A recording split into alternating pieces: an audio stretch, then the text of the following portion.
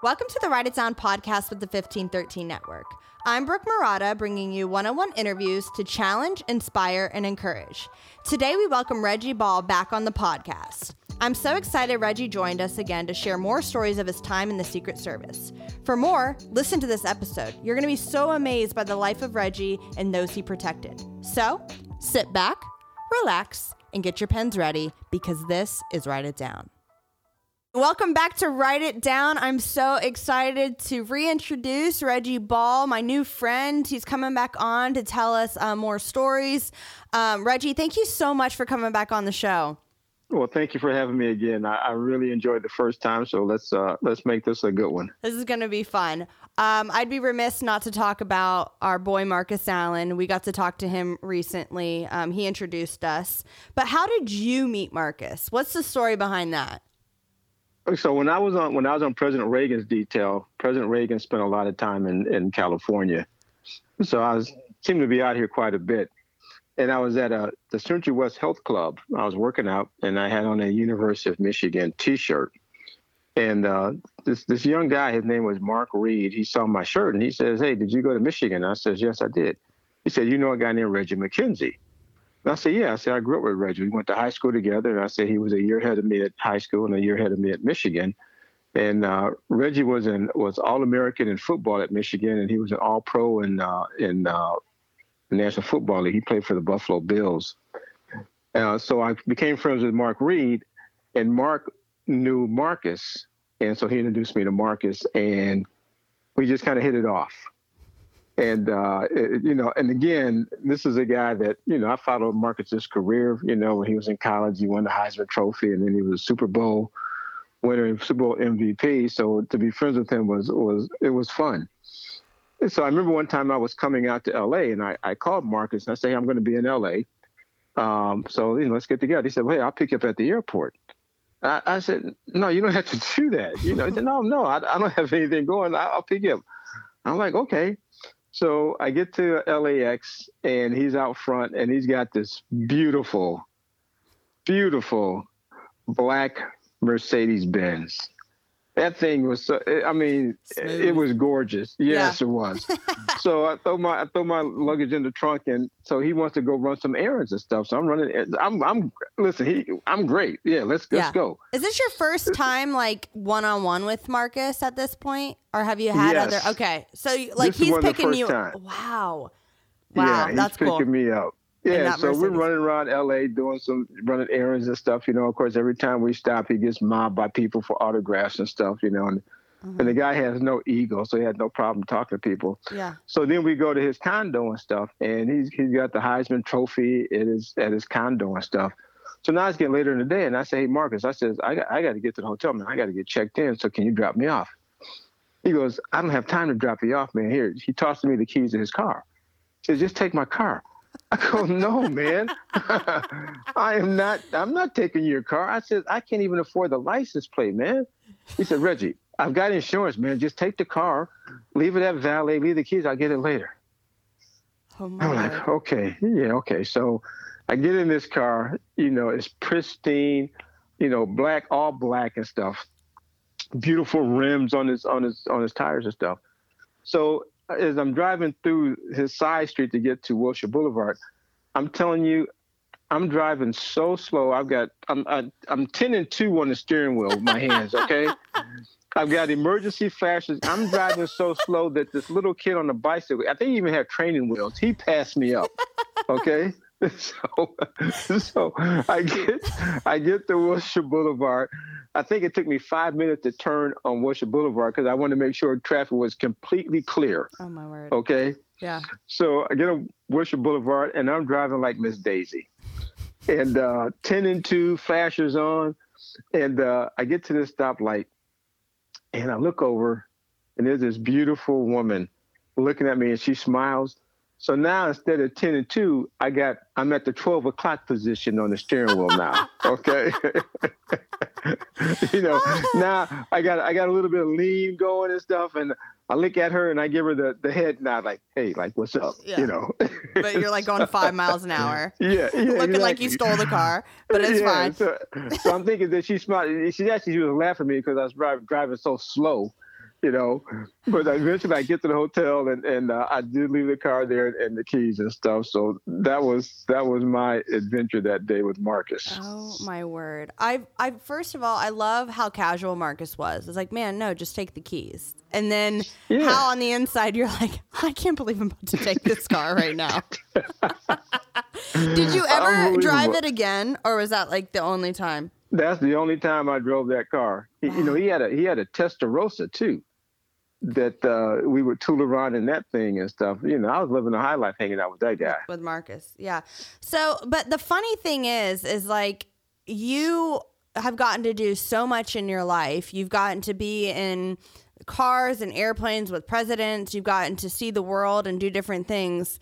But in your head, you're like, I can't believe I'm driving Marcus's car. Like that's where Absolutely. That's like where you're at in that time of life, which is like insane. That's so funny. So forget about flying on Air Force One and driving you have Marcus Allen's car. I'm driving Marcus Allen's car. Oh my gosh. So that was kind of the start of your friendship. How old were you at this point? Let me see. So 86, 87. I'm roughly 35 at the time. Okay, you're in your prime. Yeah. Driving, I'm in my prime. Driving Marcus's car. Yeah, no hanging big out deal. with Marcus and stuff, giving out my business cards, saying, hey, I'm friends of Marcus Allen, That is hilarious. And then thus you started this awesome, rich, deep friendship. We don't have to share how old you are now, but your friendship is long history now with Marcus Allen. And now I'm friends with Marcus and you, which has just been such a cool ride so far. And that you are coming back on the show to tell us more things. I did want to ask you a couple more things about your time in the Secret Service. We got to tap into a little bit of that, into some rich history of your life, but there are more things to discuss. So I'm super excited about that. One thing I wanted to kind of go back on was you talked about the assassination of JFK when you were in seventh grade. So... Right. Obviously, fast forward a lot of years, you're in the Secret Service, and there had to have been a shift in the Secret Service agency after a president is killed. So like we know with like 9/11, after that happened, the airports had to kind of crack down on some things. So what are some things that the Secret Service had to crack down on, and some things that you learned that were different before and after the assassination of John F. Kennedy? Well, when John F. Kennedy was assassinated, he was riding in an open limousine, basically a convertible. Mm-hmm. And that's one of the things that you never see anymore. You never see the president in an open limousine. So that was one of the changes that was made. Another one was that they instituted counter sniper teams, which is made of the uniform division provides counter snipers. They're probably some of the best shots in the world. Mm-hmm. So that was one of the things. If you fast forward, I don't know if you realize this, but in 1968, JFK's brother, Robert Kennedy, he was the front runner for the nomination for the Democratic Party to be president. But on June 5th, 1968, he did not have Secret Service protection at that time because the Secret Service did not protect candidates running for president. But he was assassinated in L.A. After giving a speech at, I think it was the L.A. Bonaventure Hotel. A guy named Sirhan shot and killed Robert Kennedy. Oh, my word. 5 years later. Yes. Wow. Yeah. So after he was assassinated, then Congress enacted a law that said the Secret Service will now protect candidates running for the office of president. Wow. So that was another one. Okay, so with JFK, if I remember correctly, I could be wrong, so maybe I should just have you share this story. Mm-hmm. But there was somebody shooting from like a window of like a hotel or from somewhere. Like where was the guy planted? That was JFK. That was JFK. Okay. Yeah, Lee Harvey Oswald shot from his car. It was I think a school building. Wow. That he shot from, I think, the third floor. And again, back then they didn't have counter sniper teams, but. Mm-hmm. Had we had counter sniper teams, that would not have happened because they would have spotted him in that window. Right. So now when presidents are, let's say, they're driving in a city with a lot of buildings, there's typically the sniper teams in other like buildings like scattered throughout doing sweeps, or what does that look like? Well, Along during the motorcade, it's moving so fast in the fact that the president now is in an armored vehicle. Yeah. Okay. But yeah, do they deploy counter sniper teams? Yes, they do. Mm-hmm. You know, where they're located at, can't really say. Right. Yeah. Okay, That's but they good. do, yeah, they do utilize counter sniper teams, and they're made up from the uniform division for Secret Service, and again, they're probably one of the best shots in the world. Wow. So, okay, just kind of off the cuff here with with the sniper team. If you wanted to be a part of that, do you have to go through different like levels in order to get there? Like, is that kind of the top division, or does it look different? Well, in the uniform division, you know, that's a separate division from the agent positions. But the uniform division, you know, I'm sure a lot of the guys have military backgrounds. Mm-hmm. But the training, you know, the same thing, you know, you can be trained to be a sniper as long as you're a pretty good shot. But, you know, I don't know what their selection process is now, but I can only imagine, you know, it's a very, very select few guys that get to be counter snipers. Wow. That is pretty impressive. I have to say, my only experience with the snipers with Call of Duty. So, and I'm not even that good. So, but I have to say that's like pretty cool. I always feel like, man, when I'm on a special op in Call of Duty, I feel like, man, I could be on a sniper team, but I couldn't. So that's okay. Anyways, there are so much more that we can go into about the things that have changed with the Secret Service. But there are other times where you've been around with presidents in harm's way. President Reagan was shot on March 30th, 1981. Were you in Secret Service during this time? Where were you during this time when this all went down? Yes. Yeah, I was in Secret Service. I was stationed in the Detroit office, but I was actually doing a temporary assignment with President Reagan's daughter, Maureen Reagan. I was out in California. I was in the command post. TV was on. And of course, this news bulletin comes on, and, you know, I'm watching it, and it's the attempt on his life. And I'm like, whoa, you know, and, you know, I watched the whole thing and stuff. And all four of his kids in LA at the time had security details, and Maureen Reagan, Mike Reagan, Ron Reagan Jr., and then Patty Davis. So what they did was that night, they put all four of the kids on an Air Force plane, and we flew to D.C., got in early that next morning, and then Maureen Reagan had a chance to go, you know, see the president at the hospital and stuff. But eventually, when I end up going to the president's detail, and what people don't realize is, so John Hinckley was a shooter. Mm-hmm. And he was trying to profess his admiration or love for the actress Jodie Foster, who I think she was like 15 or 16 at the time. Wow. But he was off to the side, and when the president was coming out of the Washington Hilton Hotel, walking to the vehicle, Hinckley got off 5 shots. And in those 5 shots, he hit 4 people. Shot the president. He shot Secret Service agent Tim McCarthy. He shot James Brady, who was one of the top senior aides for the president, and he shot a police officer. The changes that came after that was that everybody has to go through metal detectors now. The other thing is that the president will arrive either at an underground garage, or they'll have a tent where the car pulls into a tent, and then they pull down the flap so he's not exposed.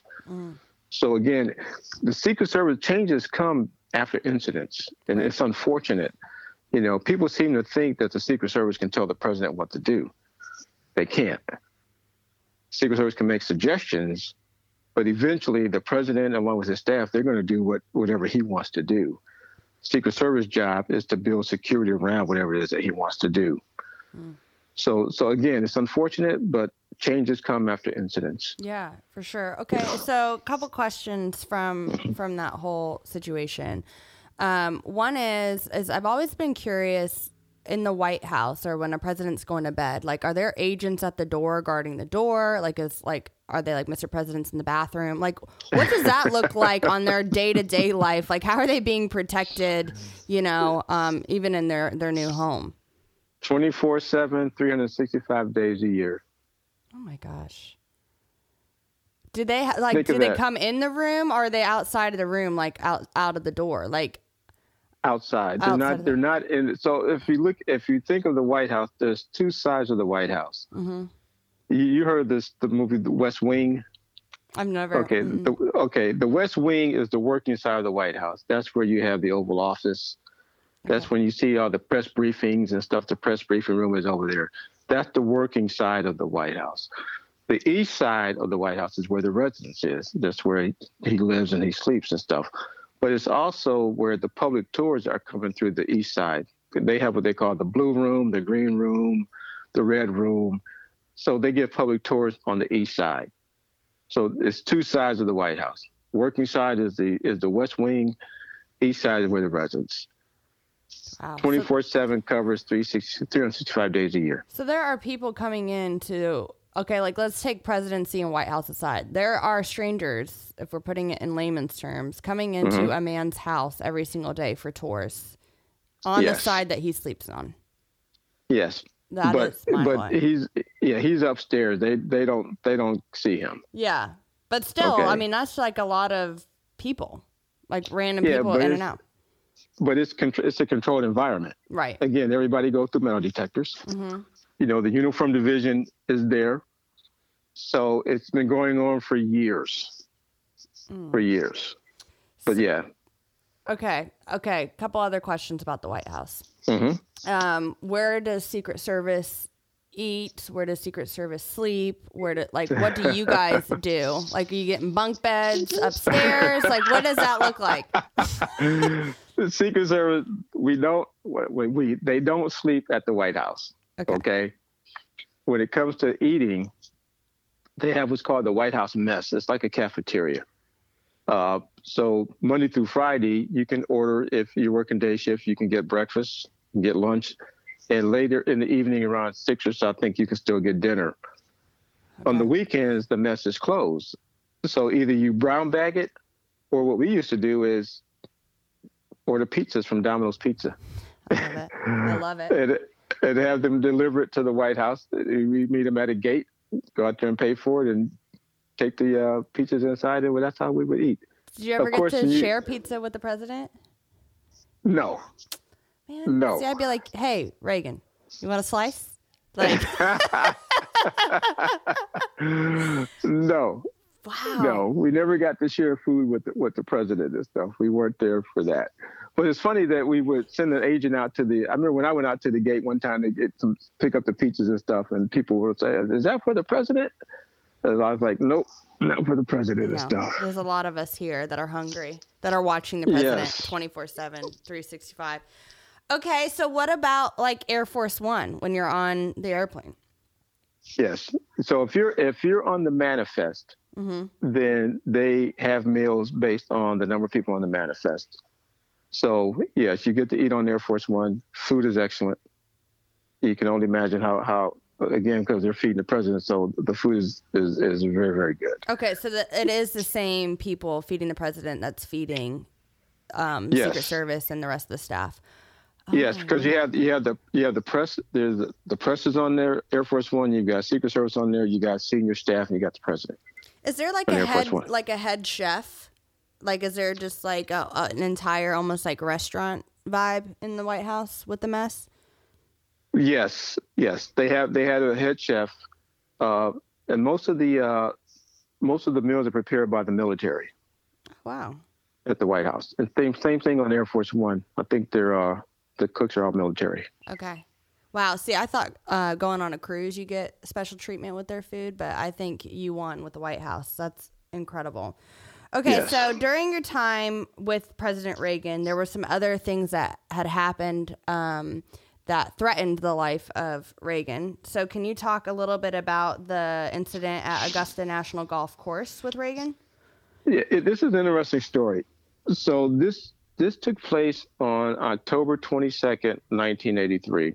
Mm-hmm. I did not golf back then, so I didn't really understand what the big deal was regarding Augusta National Golf Course. Of course, now that I'm older, I realize, what a great place that is. But one of the things I learned is after they have the Masters in April, they pretty much shut down the course. But back then, the Secretary of the State, George Shultz, was a member of Augusta, and he invited President Reagan there to play golf. So August 22nd, 1983, President's out there golfing, and I was on the CAT team then. So as a matter of fact, my team was there on the grounds of Augusta, along with part of the motorcade, but we were not on the course. We were on a road that kind of surrounds Augusta. So we had what we call checkpoints. Mm-hmm. So checkpoint 1 might cover the first 3 holes. So they would call out the president's on the first tee, he's in the first fairway, he's on the first green. So we have an idea where he is. Somewhere in the middle of on the back 9, a guy drove through one of the gates. Drove up, jumped out, took some people hostage in the pro shop. Oh my God. Matter of fact, 2 of the people were on the president's staff. He demanded to talk to the president. So as a CAT team leader, my first thought was it 1 guy? Was it 10 guys? You really don't know. But so imagine this. So once that happened, you had the president's limo. Is followed with his agents in it, what they call the control vehicle with the military aid, our CAT vehicle. We go driving across the Augusta National Golf Course, heading for the president, tearing up this golf course in these vehicles and stuff. Ended up grabbing the president, put him in the limo. And then there was a situation where they were trying to determine, what do we do next? What kind of situation do we have? So at that point, my CAT team, we deployed to put a bigger perimeter around the president and his agents until such time that they could figure out what was going on. It turned out, the guy had some mental issues. He was, I think he was alcoholic. I think he had lost his job. Eventually, they took the president, evacuated the president to an unknown location. And then they ended up talking this guy out, and he ended up giving up. A lot of people didn't really hear about it because early the next morning in Beirut, they had a suicide bomber that drove a truck into the Marine barracks and ended up killing 241 Marines. So the president ended up leaving early the next morning to fly back to D.C. So he never got a chance to finish his round at Augusta. Oh, my word. But like I said, years later, once I started golfing and I realized that I was at Augusta National Golf Course, I was hitting myself upside the head because I probably could have figured out a way to get around the golf in on that course. Man. Okay, so what happened to the guy? Did he end up going to jail or what do you guys? Okay, he did? Yeah, he was prosecuted. I'm not sure how much time he got, but he did some prison time for that. Okay. And what people don't realize is that any threat is a serious threat when it comes to the president. If you were at a restaurant, mm-hmm. Brooke, and let's say you overheard someone say, you know what, man, if I had a chance, man, I would shoot the president. If you were to report that to the Secret Service, they would investigate it. Wow. They would go back to that restaurant. Yeah, you may not even know who the person is, but they'd go back to that restaurant. They'd talk to the bartenders, they would talk to the hostess to try to figure out who this person is. But eventually they would track down who that person is. Oh my gosh. And then you have to make a determination, are they really a threat to the president and stuff? So, yeah, people just can't make idle threats against the president because it's taken very seriously. Not at all. Well, that's good that it's taken serious. Do we know what happened to Hinckley, the guy that attempted to assassinate Reagan? As a matter of fact, he was just recently given his unconditional release. I think he had, again, he was in a mental institution for such a long time, but they deemed him well enough right now to give him unconditional release. So, yeah, he's out. Matter of fact, the gentleman that assassinated Robert Kennedy, mm-hmm. He's up for parole. So I think they're going to review his case, but there's a good chance that he may be released. My word. I have some feelings. Let me just say that. But that's intense. When I think about the president, you know, being assassinated or attempted to be assassinated, and now knowing someone that was in kind of the front lines of Secret Service, you know, these are just things that we're not thinking about in our daily life, you know, for the rest of us. I don't want to say the common people, but for the common people, for lack of better words, you know, we're not thinking about that stuff. But there is someone at all times that is thinking about the well-being of whoever is in office. And we've chatted about this before. It's not necessarily like, oh, I want to kill Biden, or I want to kill Trump, or I want to kill Obama. It's like they want to be known for killing the president, like the president, the office. And that is insane to me. And kind of like recircle back to what you talked about with Hinckley of being obsessed with Jodie Foster. Like, where does it connect that you would show your love and allegiance for someone based off of assassinating a president? Like, that is just like, oh, that's just sad. That's but it's unfortunate, but that's the mindset of some of these individuals. You know, they want their 15 minutes of fame. The 50 minutes of glory. You know, as a matter of fact, I think it was, I want to say 72 or 73, but George Wallace, who was running for president at the time as a candidate, he was campaigning in Maryland. And he was shot by a guy named Arthur Bremer. And Wallace ended up being paralyzed. And one of the agents was shot at also during this time. And again, he had Secret Service protection, but nobody went through metal detectors back then. You know, which is a good way to deter. Again, you know, people are trying to bring in weapons and stuff, but again, it takes incidents, and it's just unfortunate that that's the way it is, especially for Secret Service. Because again, you can't tell the president what to do. You can't tell the candidate what to do. Right. You know, in Reagan's case, you know, he had just come into office. He was very popular. His staff said no. He wants to be able to touch hands and people to see him and stuff. And unfortunately, you know, he was shot, and so was James Brady. It took that incident for it to make the changes. You know, where the president was no longer exposed.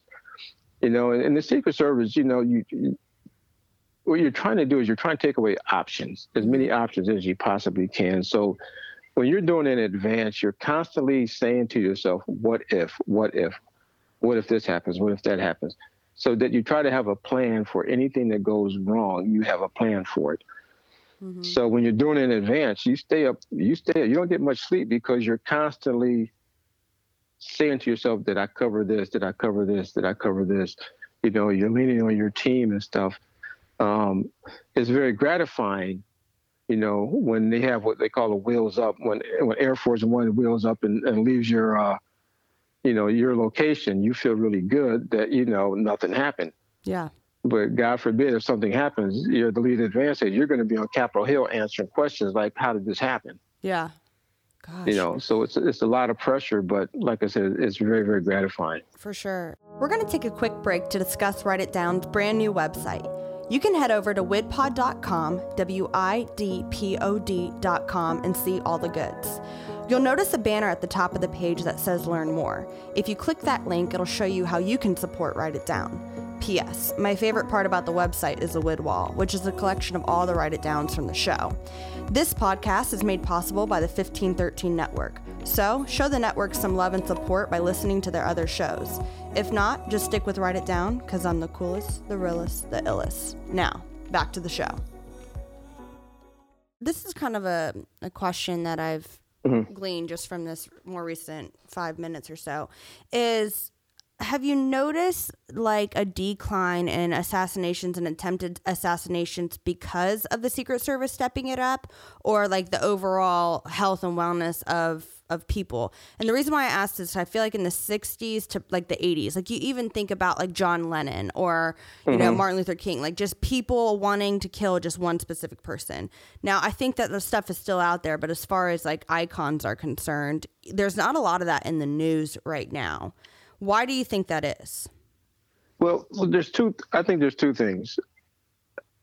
It's great to be a celebrity.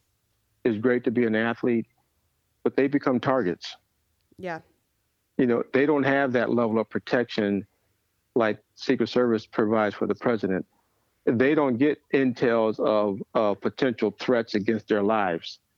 They have to deal with stalkers, somebody finding out where you live, and showing up at your house, and if you do get a stalker, you go to the police, do they really believe that it's a real threat? This whole thing about getting, what they call a protection order, which is just a piece of paper. Mm-hmm. That doesn't really stop anybody. When I tell you, well, you can't be within 500 feet of so-and-so, that doesn't stop them. Right. On the Secret Service side, things have changed. And after 9/11, domestic terrorism has increased and stuff.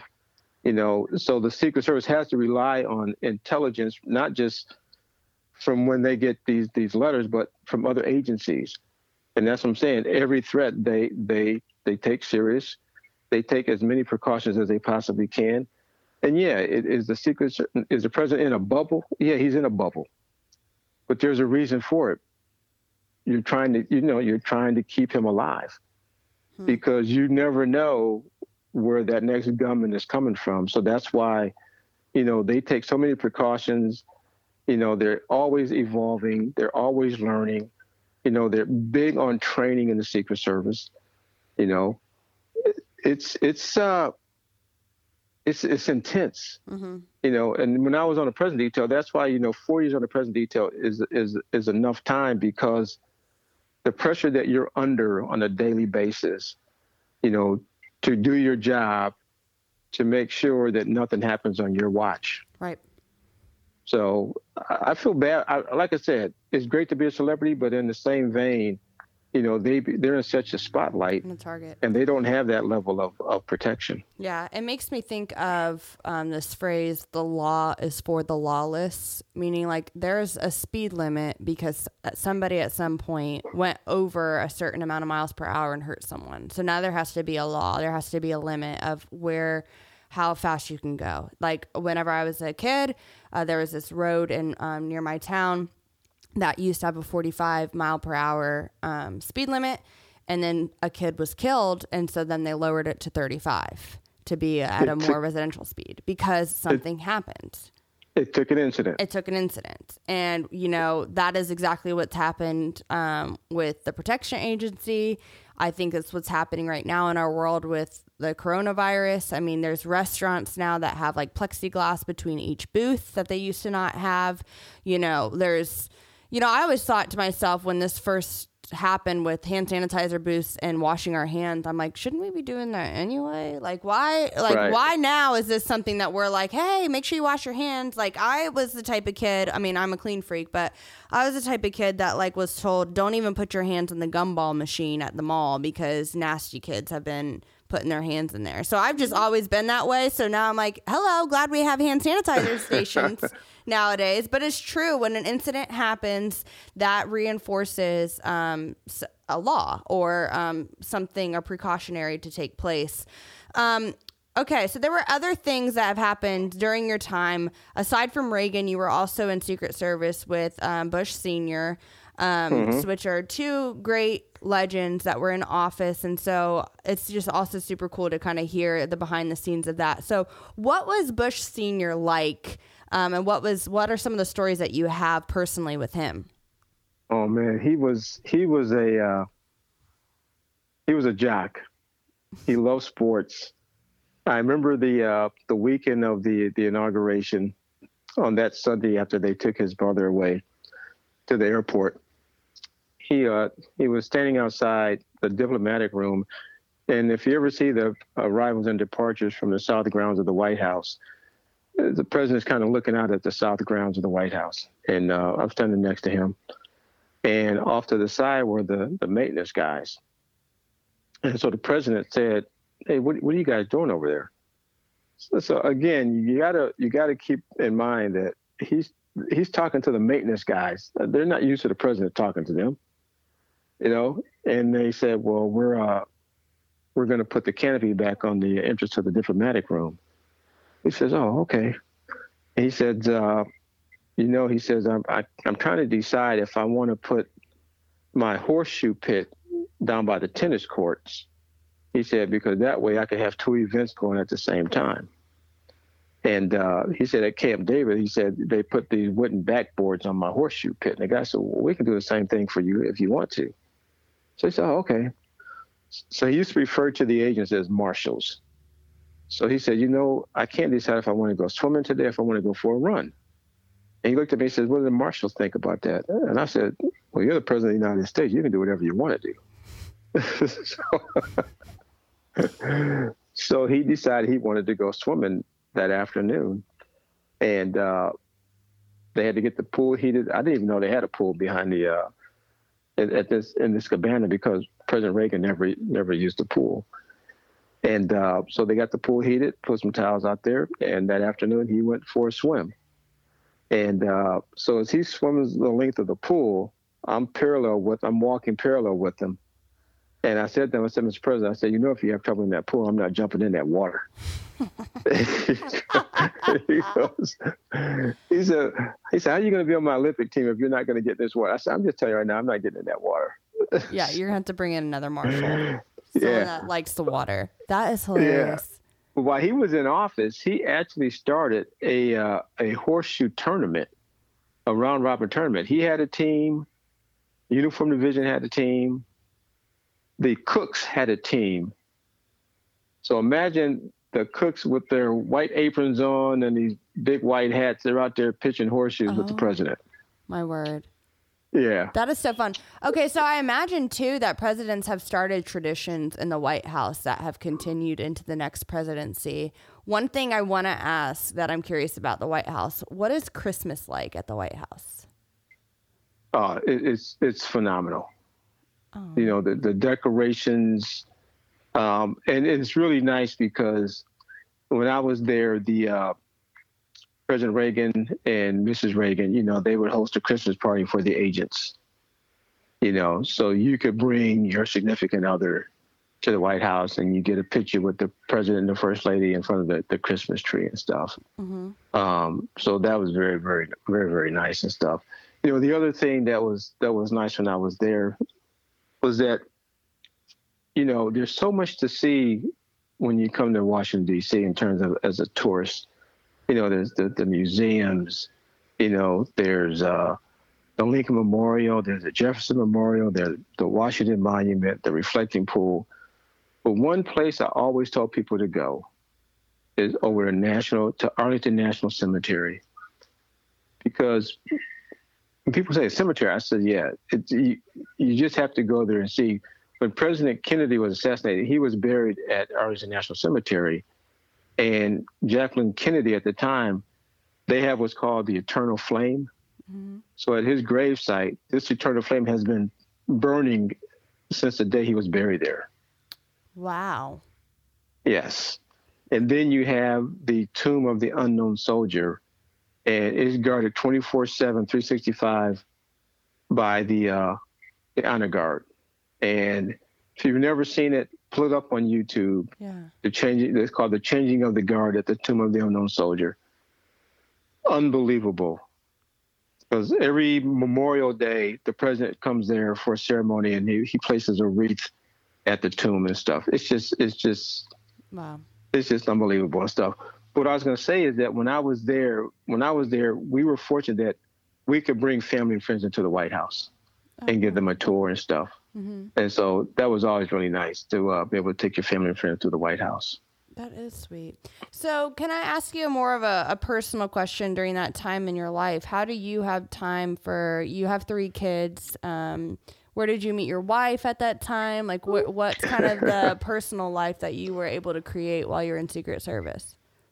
Well, so my second wife, actually, I was single when I was at the White House. Okay. So I met her when I came back to Detroit. And she was actually my roommate before anything else. So we became friends that way. Eventually we were married. And just after I retired, my wife got pregnant. Oh, wow. And we had twins. And it really worked out because, if that had happened while I was still working in the Secret Service, I would have missed so many holidays and birthdays and all their events and stuff, all of the travel and stuff. So, the timing I was blessed that, it worked out. It worked out perfect that I was able to be home all the time, missing any of their events and so forth and stuff. Yeah, so, I mean, I can imagine when you're in the Secret Service. So people can only have 4 years in the Secret Service on the presidential detail. Is that correct, or can you read? At the most 5, unless you come back as a supervisor. But okay, like I said, 4 years, I was ready to go. Yeah, I can imagine. You're on this high all the time. You got to be at the top of your game every minute of the day.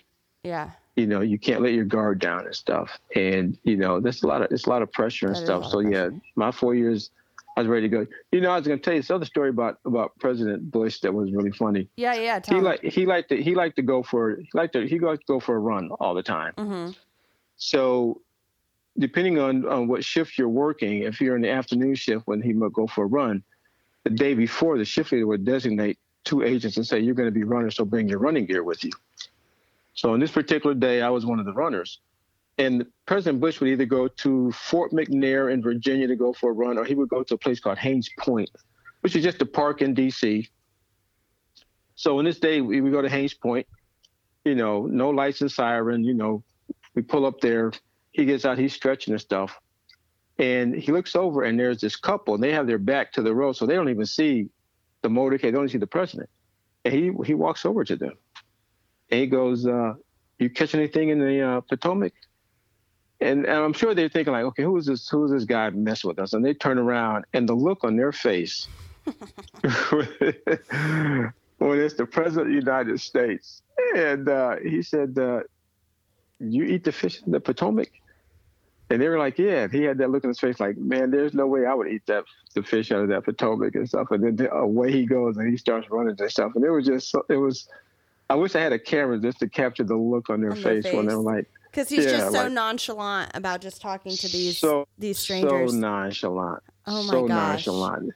What? Such a nice guy. What it must be like to be the president, to just literally create shock value wherever you go. I mean, again, like you're saying, it's like you're famous, but you're also a target, but also to kind of have that like shock value to just everyday people, like talking about fish. It's like, okay, I see you, Bush Sr. I see you. What is Camp David like? It's a camp. That's all you're going to tell me? That's all you're going to tell me about this camp? It's a presidential retreat. It's a camp. Wow. Okay, I see you, Reggie. Whatever. Mm-hmm. You don't got to tell me. That's why you're in Secret Service, because you can keep the secret. You want to know where it is? Yeah, but I feel like you're setting me up. It's in Maryland. That's why you're literally... Whatever. Okay. You know what? I have to say, though, you came and you shared a lot of quote-unquote secrets that I would never know if I wouldn't have met you, and a lot of people listening would not have known unless you came on the show not once but twice to share so many awesome stories, so many personal stories. We are going to get to that point of the show again where I ask you another write it down. So I don't know if I have told you that I'm going to do that again, but surprise, surprise, we're going to do it again. But I do have a couple more fun little questions like we did last time, some rapid fire. And if there's anything else that you'd like to say to the audience before you write it down, you can take it away. But I'm going to ask you a couple rapid fire. Okay. First one is, would you rather be in colder or hotter temperatures? Hotter temperatures. Why? Man, when you get old weather ain't good for your bones, man. I can see that. See, I'm a Florida girl, and I like hate being hot, but it's like what I know. So that's cool. But I also think I hate being cold more. So trust me, you don't want to be cold, okay? Yeah, no, I don't think I want to be cold. It just sounds nice. Like, it looks good on TV, but I don't necessarily think I could handle it. I'm like wearing hoodies and sweatshirts when it gets like 65 in Florida. So I get that. So let me ask you a question. Mm-hmm. Is it easier to tie your shoes up when your hands are freezing or when they're sweaty? When they're sweaty. And warm. When they're sweaty. Okay, then. Yeah, no, it's go. true. And when I used to play soccer and we'd have like games in Georgia and it'd be cold in the morning, like I could barely even move, barely run. Like you just stop working. It's horrible. Yes. And I also don't like being cold in restaurants. So, I mean, I'm just a princess. I like being perfect. So that's why I live in Florida. Okay, next question is, would you prefer like Three Musketeers, or are we talking like Snickers and Reese's? Give me Snickers, man. Snickers. Is that your go-to candy? That's my go-to. Snickers, Tootsie Roll Pops, and Jolly Ranchers. Okay. All right. Okay. So next question. If there was like one hobby that you could do every single day, what would it be? Golf. Golfing. So now, when did you start your golf game? Because you weren't necessarily a golfer with Reagan. Let me see. Probably early 90s. I started golfing. As a matter of fact, I take it so serious that I'm difficult to play with. Matter of fact, Marcus used to always say, playing in a foursome in golf with Reggie like playing in a threesome. He said, dude, lighten up, man. Talk. Have some fun. Yeah. But you're not there to have fun. You're there to win. I'm there to win, man. Yes. Okay. I used to throw so much shade at golf because, number one, I mean, I'm friends with Marcus and I've met a lot of his friends and done golf tournaments. I worked at the TPC up in Jacksonville for the PGA Tour, the Players Championship. I bartend and have a lot of people that come in after their golf game. So I was like, I'm sick of golfers and they go out there for hours. It's so boring. Well, and plus I'm bad at it, so I hate things that I'm bad at. But I went with my neighbor about a month or so ago, this older lady, and she taught me how to play. And it was so much fun. What I loved the most about it was, maybe it's just because I'm maturing and like I feel like mature people play golf. But it was so nice to just be on the course with like no distractions. I didn't have my phone. It was beautiful out.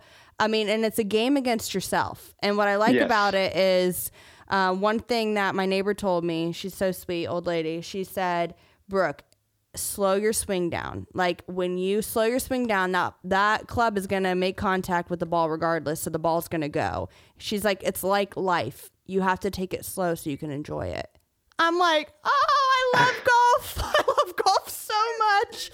So now I have a deeper respect, but you're my first interview that I've been able to talk to somebody about my new appreciation about golf. It's the most frustrating game. It is. It's the most frustrating game. Mm-hmm. I mean, think about this. It's the only sport, where the ball sits still and it dares you. It says, hit me. Hit me. True. Matter of fact, you can put it on a tee it up a little bit and it says, hit me. Yep. Hit me straight. Yep. And you can't do it. Yeah. My wife used to say, you take away the golf ball, it's nothing but walking. So true. It's true. I asked some of my bar regulars, why they golf. I said, do you guys golf because you like golf or because you can get away from your families? And they said both. So I was like, okay, I can see it.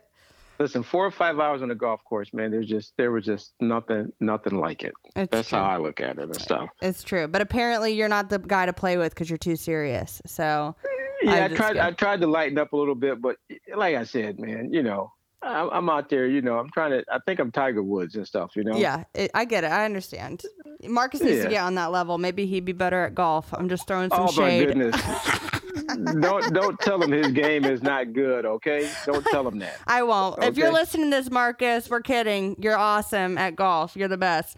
But he's probably on the golf course right now. He probably is. And he probably will be when he's listening to this, too. So it's okay. Yeah. But anyways, Reggie, I'm so glad you came back on the show. We are at that point in the show. Can I ask you 1 second? Can I add something to this? Oh, please. Okay. So, the Atlanta Braves just won the World Series, Yes. right? And their regular season record was 88-73. They won 88 and lost 73. The Milwaukee Bucks won the NBA championship, and their record was 46-26. Lost 26 times. Tampa Bay Buccaneers won the Super Bowl, and their record was 11-5. And protect the President of the United States, every day is a Super Bowl for the Secret Service, and they can't lose. So think about that. The last time the Secret Service lost was 58 years ago, November 22nd, 1963. Wow. They can't lose. They can't. They have to win every day. Every single day. And that Yes. is a lot of pressure, like you were saying. So I can imagine just 4-year term is plenty. It's plenty Yes. and they got fresh eyes, they got fresh hands and feet going in there to make sure that the President of the United States is protected. And if anybody's listening to this and lives in the United States, we live in such a blessed and protected country. And Reggie, we are so thankful for your service. We are thankful for all the men and women who have served our country overseas, here, locally, wherever you're at. Thank you so much for putting your life on the line to take care of the rest of us. And we can never repay you guys. So we thank you so much. Reggie, do you have a write it down to share with the rest of our time? Yes. Short and sweet. Okay. Leadership is an action, not a position. Woo! Write it down. Reggie Ball, back to back with fire write it downs. Awesome stories. Just great demeanor. You're just amazing. Thank you so much for coming back on Write It Down. And I look forward to talking to you more and building a friendship. Thank you so much. Absolutely. Thank you so much for having me. I thoroughly enjoyed it. And if you ever need me again, all you got to do is pick up the phone and call me. Thanks, Reg. You're the best. Take care, bro. You too. Bye-bye. Bye. Thank you for listening to the Write It Down podcast. This podcast is a part of the 1513 network. You can catch a variety of shows on their website, 1513.com. If you enjoy listening to Write It Down, please subscribe, share with your friends, and if there's any ink left in your pen, write a review. For more content, follow the fun on Instagram by following @WIDPOD. That spells WIDPod. Super cool. Stands for Write It Down Podcast, but it's abbreviated to WIDPod. Anyways, thanks for listening, and we will catch you later.